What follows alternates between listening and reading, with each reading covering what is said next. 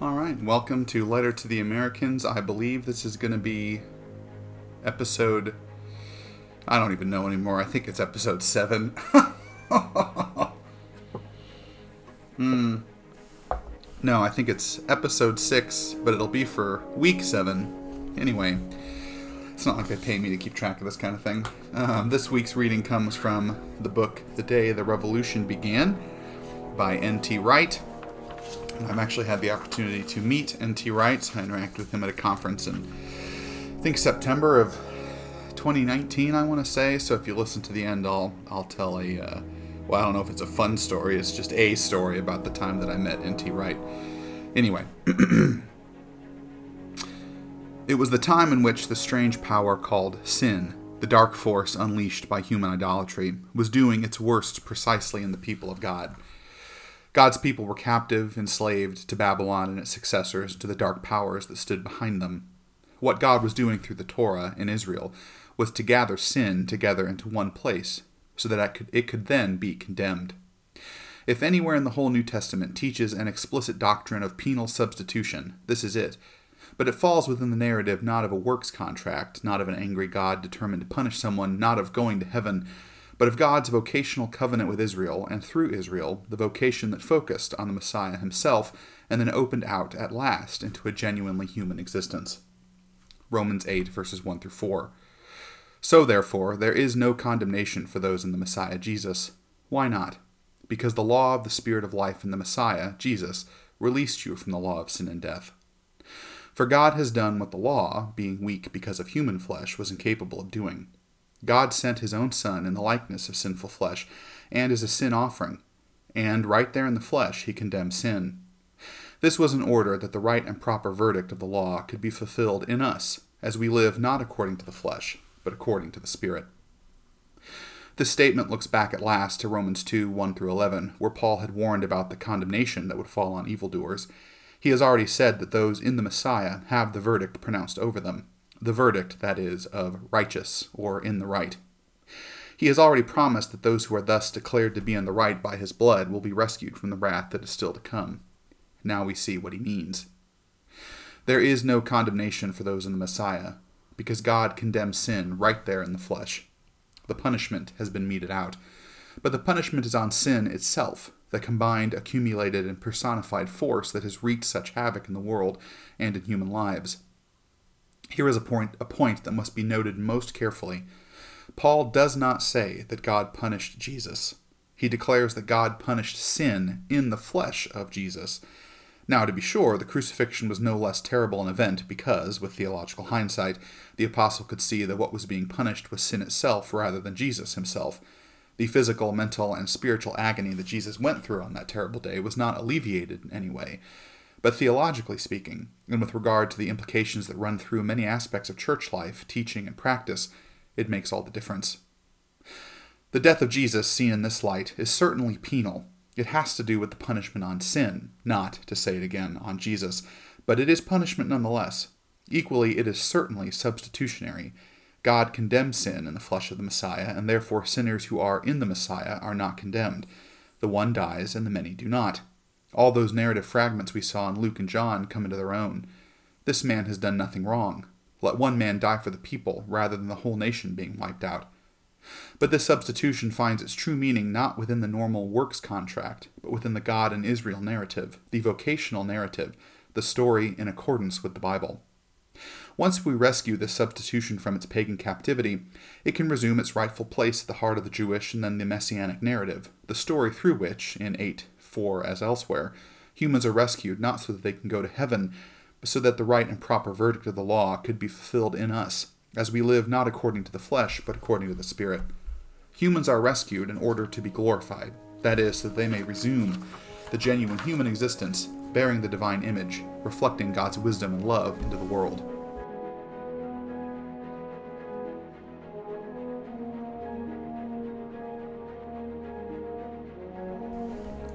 What Paul has done is to locate the dealing with sin within the larger kingdom of God narrative, just as, in their own way, the Gospels did. The new Passover, rescue from the enslaving power, is accomplished by dealing with sins, only now, with sins growing to their full extent as sin with a capital S, the two stories finally fuse together into one. To put it another way, Paul has told the long, sad story of Israel and arrived at last at the slavery of exile, as in Deuteronomy 28. Israel needed a fresh start, such as is described in Deuteronomy 30, which Paul quotes in exactly this sense in Romans 10. But for that, as the prophets insisted, Israel's sins needed to be dealt with so that exile could be undone. Paul has now shown, through the complex but carefully consistent narrative he has told, how this joins up with the larger expectation of the new Exodus. At the heart of this conjoined double story, he has told the story of the Messiah, the one who represents Israel and who therefore becomes the place where sin does its worst. Again, this resonates with the narrative of the four Gospels, in which, as we saw, evil of every sort was building up like a thunderstorm as Jesus went about announcing the kingdom. It gathered itself together and finally unleashed its full fury upon him. That is the story the Gospels were telling. It is the story behind the use of Psalm 2 in Acts chapter 4. It is the story Paul has now encapsulated in this powerful and crucial little statement in Romans chapter 8. In telling the story this way, Paul has resolutely located the deepest meaning of the cross within Israel's narrative. That is where it should remain. Take it out of that story, as I have argued already, and we will tell instead a quasi-pagan story, separating the death of Jesus from the love of the Creator God. That has happened often enough, despite the fact that here Paul explicitly rules it out. It was, he insists, God's purpose to allow the Torah to heap up sin in this way. It was God's Son, his own second self, who was sent in the likeness of sinful flesh. It was God's love that was demonstrated in action, as Paul insisted in 5:8 and reaffirms in 8:31-39. It is, after all, no demonstration of love if I send someone else to do the necessary but horrible task in my place. That would demonstrate, if anything, a callous or even cynical manipulation. For the death of Jesus to be an expression, the ultimate expression of the divine love, that covenant love that, as we saw, lay at the heart of so many ancient Israelite expressions of hope for covenant renewal and rescue, we would need to say, and Paul does say, that in the sending of the Son, the Creator and covenant God is sending his own very self. Ultimately, we have to choose between a proto-Trinitarian framework for understanding Paul's view of Jesus' death and a quasi-pagan one. The Church has often found itself lapsing into the latter. Romans brings us sharply back to the former. Even when theologians and preachers have seen this danger and have insisted that what was achieved on the cross was the direct result of the Father's love, when the goal is platonized into going to heaven and the human role is moralized, good and bad behavior, the structure of the implicit story will still run in the wrong direction. Two other elements of this passage make their distinctive contributions. First, Paul describes Jesus' death as a sin offering. This may seem strange. Why mention this particular sacrifice, one of many different sacrifices in Leviticus and Numbers, at this moment? It would be a mistake, as I hinted earlier, to think that the animal presented as a sin offering was being punished for the sins of the worshipper. That is not the point. The point is that in the Bible, the sin offering is, again and again, the particular sacrifice that has to do with sins that the Israelite performed either unwillingly, not intending to do them, or unwittingly, intending to do them but not realizing that they were sinful. And Paul has analyzed the actions of the I in chapter 7, verses 13-20 in such a way as to place Israel under the Torah in exactly that position. I don't understand what I do, in verse 15, is literally, I do not know what I am doing. This is unwitting sin, the sin of ignorance. I end up doing the evil thing I don't want to do, in verse 20. This is the unwilling sin. The remedy is suited exactly to the problem. The forgiveness of sins, the major return from exile theme in Isaiah, Jeremiah, and Ezekiel, is now available. The exile is over. The slave master's power is broken. The covenant is renewed in and through Israel's Messiah.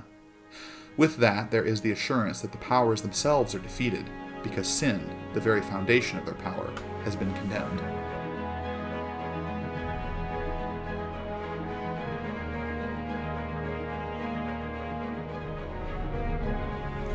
That is why, second, the result is not that sinners are free to go to heaven, but that they are free for the true human vocation, the royal priesthood in all its variations. It is when humans take up their proper vocation, redeemed by the Messiah and indwelt by the Spirit, that the powers find they are starved of their oxygen. This is what much of the rest of Romans 8 is about, starting with the end of verse 4. As we live, not according to the flesh, but according to the Spirit. This points ahead to the resurrection itself, to the life of taking responsibility for one's own body and its actions, and to the vocation to suffer and so to share the glory of the Messiah. that is, his strange, suffering, but powerful rule over the world. This leads to the ultimate new creation, when the present creation, groaning in travail, will be set free from its slavery to corruption and decay, to enjoy the freedom that comes when God's children are glorified, 8:23. That is the ultimate glory, the royal role for which humans were made, and for which, as in 5:17, they are redeemed. They are justified in order to be justice bringers. This is the result of the revolution accomplished on the cross. The work of the cross is not designed to rescue humans from creation, but to rescue them for creation. If we told the story that way, all kinds of problems would either be solved or at least appear in a new light. The point then extends also to the priestly work of intercession.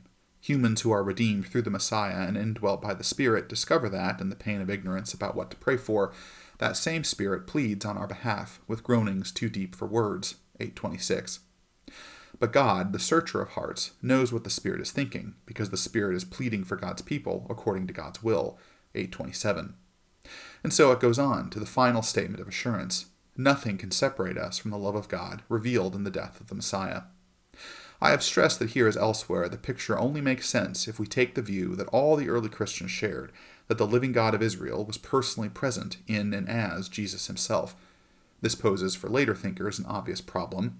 How could God, as it were, be split into two?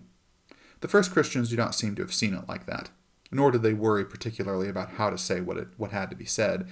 They drew on various Jewish models already in use to talk about how the one God, utterly beyond and above the world he had made, was nevertheless present and active within it.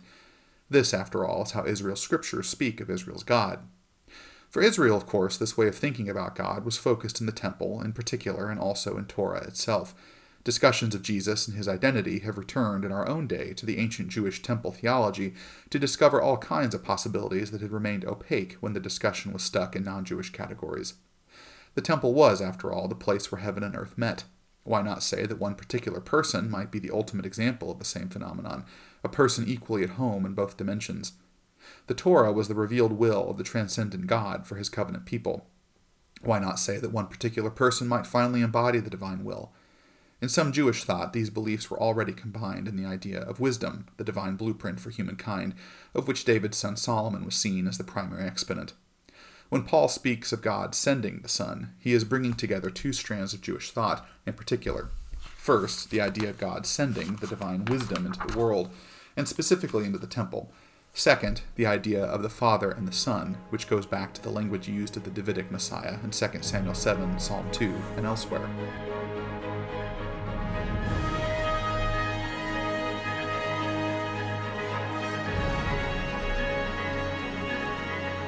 As the argument of Romans 8 develops, all these concepts are firmly in play.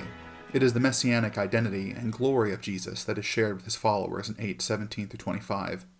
When Paul speaks about the Spirit being present with with Jesus' people, indwelling them and leading them to their promised inheritance, the language he uses in the implicit story he is telling remind us of the pillar of cloud and fire in the original Exodus. There is a deep, incipient Trinitarian thought here, firmly rooted in the traditions of Israel.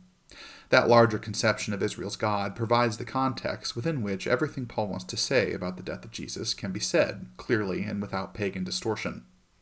This opens up a possibility to look back to the Gospels for a moment for understanding one of the most perplexing moments in the whole New Testament portrayal of Jesus' death, the cry of dereliction on the cross.